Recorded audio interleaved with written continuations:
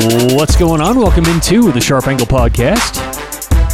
How you guys doing? How was your weekend? Happy Monday. Hopefully you cashed some winners. Had a nice Saturday and Sunday. It is Monday the 21st. Damn. Happy Monday, like I said. On today's show, it's time for the Weekend Rewind, or the Weekend Review. What are we calling it? We're calling it the Weekend Review. It's the first Monday as part of the new schedule. I'm like, wait, what did we name this show? What are we calling Mondays? But the Weekend Review, looking at what happened on Saturday and Sunday, not only in the world of sports, but with our picks. We obviously give out quick picks on Saturday and Sunday, so we'll recap those. We'll recap what happened in the NBA, the NHL, and some college baseball as well.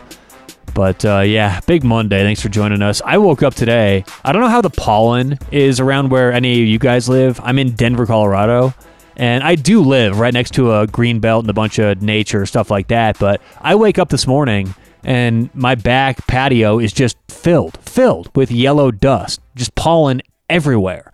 And I mean, my allergies are going nuts. I'm like stuffed up. I can't stop blinking. I'm rubbing my eyes, and that's the problem. You get pollen on your hands. And you just rub your eyes, and it's game over. Good night, New York. But, God, I'm rubbing them as we speak. But, anyway, it's just crazy. It's like, good God, man. I'm blinking. For all my Modern Family fans out there, I'm blinking more than Phil when he's nervous. Just a blink machine today. Anyway, let's get to it. Let's get to the Weekend Review. What happened this weekend in the world of sports? Of course, from a sports betting point of view. We went 3-3. Saturday, we went 1-2. Yesterday on Sunday, we went 2-1. So 500 weekend for us. Let's see here. Stanford, our losses on Saturday, we had Stanford minus 140 against NC State. I can't believe NC State's playing the way they are. Lost that one. We also had Portugal plus a half or double chance against Germany. That lost as well. We won the Islanders bet. That was Saturday night and ended Saturday 1-2. And then on Sunday, we lost our first game, Wales plus a half against Italy. At that point in the weekend, we were 1-3, but ended on a 2-0 note. We won in the Philadelphia game, Philadelphia and Atlanta in the MLS. We had Philly plus a half. They came back, scored late to make that a 2-2 game, which, hey, if you have them double chance or plus a half, that's a win. And then we also gave out Vegas last night, minus 180. Woohoo! That was close. Vegas scoring late and winning in overtime. So 3-3 on the weekend. And, yeah, that was actually, I went back, looked at the last, 2 months, 10 weeks, something like that. And I think that was our second weekend where we didn't have a winning weekend in 2 months. So we've been hot lately, giving out some good games. But last weekend, 3-3 overall. All right, before we get to NBA, NHL, what happened in sports, special thanks to Better Edge. Online, betteredge.com. That's BETTOR, edge.com, like sports better. These guys are doing some great things for sports betting. First of all, there's no VIG, and that's the most important thing, right? VIG-free betting. So everyone listening, whether you're a great sports bettor, you're winning, you're profitable, you're a pro, or you do it for fun, recreationally, you're not that great, Better Edge will let everybody win more money because it's VIG-free betting. So that's the most important thing. VIG-free betting. You can bet without a VIG. It's incredible. But also, it's so much fun because you can follow your friends, you can follow other people, get involved by sharing your record, sharing your games. There's a forum where you can see what you and your buddies have bought and sold recently, because it's not like your average sports betting platform, because it's not really a sports book. It's more of a social platform where you can legally sports bet.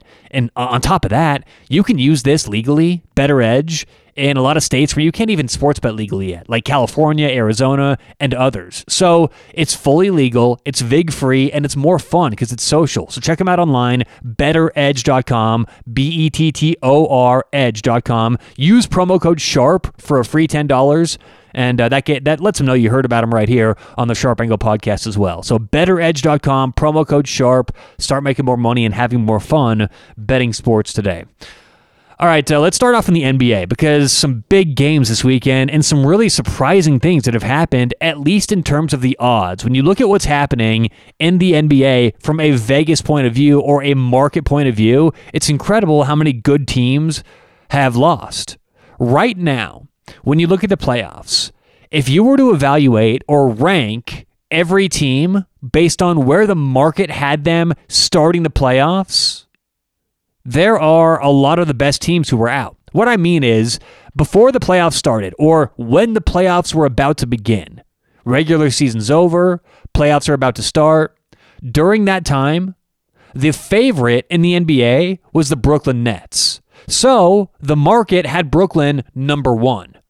The number 2 team in the market were the LA Lakers at plus 400. So what I did is I went and ranked all these teams based on where the market had them, not where I had them, not where anyone else had them, where the market had them based on the odds. Okay? So again, Brooklyn plus 250, number 1. LA, number 2. These are the market rankings. Based on the market rankings, the current matchups that we have for the Final Four in the NBA. In the West, it's number 3 versus number 7. Okay, in the West, number 3 is the LA Clippers. Number 7 is the Phoenix Suns. And in the East, it's number 6 versus number 12. Milwaukee was the 6th favorite, and the Atlanta Hawks were the number 12 team in the market heading into the playoffs. Just to quantify what those odds were, the LA Clippers heading into the playoffs were 5-1. The Phoenix Suns heading into the playoffs were 18-1. The Milwaukee Bucks heading into the playoffs were 8-1. And the Atlanta Hawks, before the playoffs started, 100-1. I mean, that's just crazy. So looking at what happened over the weekend, on Saturday, Brooklyn taking down the Nets in the East, and Sunday, Atlanta beating Philly, both teams winning in Game 7. And let's start off with the Philly game, because Philly losing to Atlanta, clearly Philly lost to the worst team left in the playoffs, the 5 seed in the East, Atlanta, but also based on the odds. It does come down to their stars, and everyone's talking about Ben Simmons, and he's getting a lot of the hate today. So I went back and really effectively play-by-play broke down how many points Ben Simmons affected the game, because every single time in the NFL and NBA, we can quantify, every single game I should say, we can quantify how impactful a certain player was based on that final score. Now there's a separate ranking that we often talk about called the ATS ranking, which is how much a player is worth against the spread. That's not what this is. This is a number individual game by game that a player's affecting the output. So for Ben Simmons in that game, going back and totaling up how much he affected that game, it's going to change on a nightly basis. Some nights, Ben Simmons going to be plus 5. Some nights he's going to be plus 13. Some nights he's going to be plus 25. Other nights he's going to be minus 10, minus 20, minus 5. That's how it works. And it is volatile if you look game by game. Over the course of the season, though, that'll average out to, 3-4 points, whatever he's worth against the spread. So this is a bit of a different number than total what a player's worth against the spread. It's more volatile game by game, but still, it's very, I think, accurate. And last night, or was that last night? 2 nights ago? On Sunday, Ben Simmons ended up affecting his team with a negative 8.5 rating. What that means is he ended up single-handedly affecting the score by negative 8.5 points for Philadelphia. So an easy way to do this is just add 8.5 to Philly, and that's how much Ben Simmons affected the game. Now, the reason you don't want to do that math is because if Ben Simmons hypothetically wouldn't have played, everyone else's numbers change as well. But this is roughly an estimate of how much this player was worth in that game. Now, even if I'm off by 3 points, that's still 5.5 points negative for Philly against the spread, and they lost by 7. So was Ben Simmons as bad as everyone's saying? Is he as negative an impact as everyone's saying? And I actually think the answer is yes. I think Ben Simmons deserves a lot of the blame. I think that if he would have played average, if he would have played like the average point guard in the NBA, I don't think Philadelphia would have had any problem winning that game or that series. He was a big problem. He impacted that series very negatively. This 8.5 rating, negative 8.5, was just for that game. So yes, Ben Simmons, I think, does deserve a lot of the blame in that Philadelphia loss. They're going to make some changes, but right now they let a very poor team, at least according to the Vegas rankings, to the market, advance and go to the Western Finals. And Milwaukee is now an overwhelming favorite to beat Atlanta in the West. Let's talk about Milwaukee beating Brooklyn, because yes, I think Milwaukee did a great job not over-adjusting, using their bench, and taking down the playoff favorites. But a couple things. Let's not forget that Kyrie Irving got hurt, which did affect Brooklyn. And I did think that this was more about Brooklyn losing than it was about Milwaukee winning. I don't want to take much away from Milwaukee, but right now, looking at the West and the East, it's no question to me the better teams are in the West. Milwaukee got a pass last series against a banged-up Brooklyn team, and Philadelphia blew it, in my opinion, against Atlanta. So Brooklyn losing to Milwaukee, and I think it was all on Brooklyn's shoulders. And just to kind of back that up, if you go back and look at pre-playoff odds throughout the history of the NBA, at least as far back as I could go find, Brooklyn losing in the second round as a plus 250 favorite to win the championship before the playoffs started. That makes Brooklyn the best team in the history of modern basketball to lose in the second round, or at least that early in the playoffs. No other team who was plus 250 or better going into the playoffs, none of them at least didn't make the conference finals. Brooklyn was the best team in the history of the NBA, at least modern day NBA, to be plus 250 and lose that early. It's crazy. The closest I could find was the 1989-1990 LA Lakers, who finished the season as, I think they had the best record, one of the best records. They were plus 350 going into the playoffs, and they lost in the second round to Phoenix. That was the closest I could find. I mean, there really aren't, I should say this too, there's not that many teams that are plus 250 or better, so it's not like we're going through a huge database here, right? But of the teams who were that much of a favorite, all of them at least got to the final, or to the conference finals. Not even the finals, just the conference finals. So huge disappointment from Brooklyn. You can make all the excuses you want. I know they were hurt. I know Kyrie was out, but still, big disappointment in Brooklyn. And we've got Milwaukee taking on Atlanta. I think whoever wins that's going to get eaten alive by the West winner. In the West, Phoenix did win Game 1 against LA. Phoenix didn't have Chris Paul, so good sign there for the Suns. But look, Devin Booker was huge in Game 1. He doesn't have what it takes to single-handedly will this team to a series win. They need Chris Paul back, make no mistake about that. And also, LA only had, I think, 1 or 2 nights rest before that game, and Phoenix had several days off. So they were the more rested team. And, the fact that they won Game 1 doesn't really surprise me that much. It's going to be a long series. It's going to be a physical series. But Phoenix got the job done in Game 1 over the weekend. Let's move on to the NHL. Both series are tied 2-2 after the weekend. On Saturday night, the Islanders beat Tampa Bay 3-2. We gave that game out on our quick picks. And it's funny. You see the market slowly adjusting game by game. They're giving more and more respect to the Islanders. And that's what you expected to see early on. I don't know why it didn't happen. Either the market's not giving them respect, or they're simply not getting enough money in the market to warrant the attention that I think is necessary. Either way, the Islanders are slowly getting more and more expensive, which is, it's just a validation that our approach and our model is doing the right thing. It's like, how do I know I'm doing a good job in the NHL? Well, one of the ways is you compare what the market says and what other websites are saying and test the results. I mean, that's as much as you can do right now with the math. And right now, I mean, it's clear to me that we're a step ahead of the market with the NHL. So Islanders get the job done 3-2 on Saturday. And yesterday, Vegas gets a 2-1 win in overtime.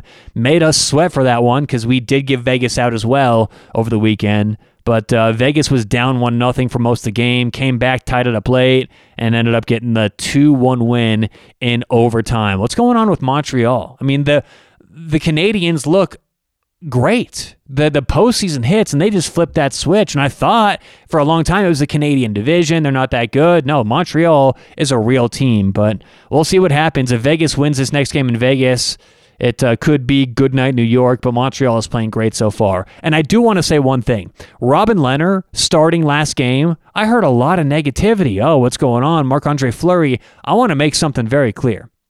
And most of the puckheads out there who are real hockey fans may disagree with me. If you guys have been watching the playoffs, you're even not a big hockey fan, you may disagree with me. There's not going to be many people who are just listening to this in their car going, yep. But you know what my rankings say? Robin Lehner is just as good as Marc-Andre Fleury. Just as good, if not better. In a regular season, I would put Marc-Andre Fleury behind Robin Lehner. I think Lehner should be the starter. And based on stats, advanced analytics, and everything that I look at personally, I have zero downgrade from Marc-Andre Fleury to Robin Lehner. Did Lehner have a bad game against Colorado earlier in the playoffs that made him look bad? Yes, but that's my job, is to take results and sift through them and say, do these matter? What can we take from this? What can we predict in the future that we saw? Because essentially, that's what I do. I'm a forecaster. It's all about predictions. And the biggest mistake that people make is being so results-oriented that they don't make adjustments in their beliefs. And I heard all my friends who are big hockey fans, I saw, even in the stadium, it was fucking crazy. I saw these Vegas fans with signs. They're at the game supporting their team, and the signs are like, bring back Flower. You know, I mean, their signs may have well have said, screw you, Lehner, go Vegas. It's like, what is wrong with these people, you know? And of course, he looks great, allows one goal, a breakaway goal that the defense should have never allowed in the first place. So it's one thing to say that Marc-Andre Fleury is the better goalie, but to hear the backlash, I mean, on social media, my buddies were talking about it online, the telecast, the fans in the stands, it's like, what is going on here? And it's so amazing how narrative can take over and how a couple good games that are on national TV can drive a narrative. And frankly, from my opinion, drive it right into a profitable space.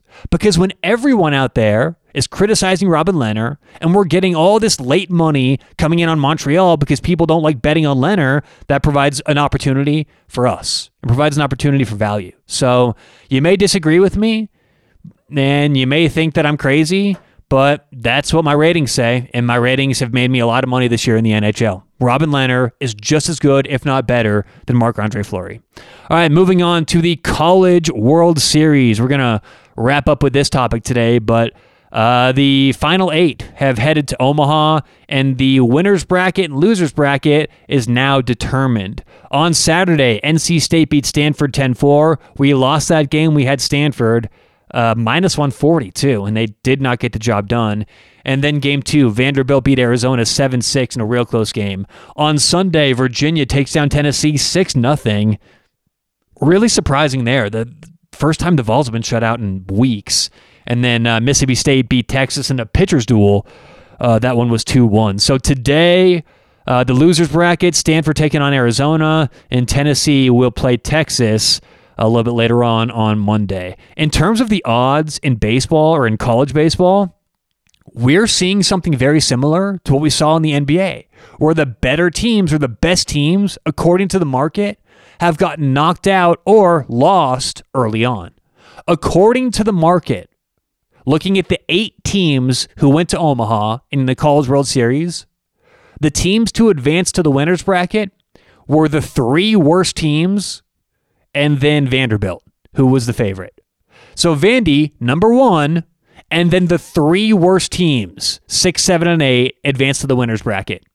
Numbers 2, 3, 4, and 5 all lost. So take that for what you will, but maybe the lesson here, and a way that a lot of you guys go about sports betting, is you take for granted that the market is always so accurate that if you're going to maybe make a parlay with 4 or 5 teams, you may blindly just take a minus 200, minus 300, because you figure, it's likely to win, it's minus 200.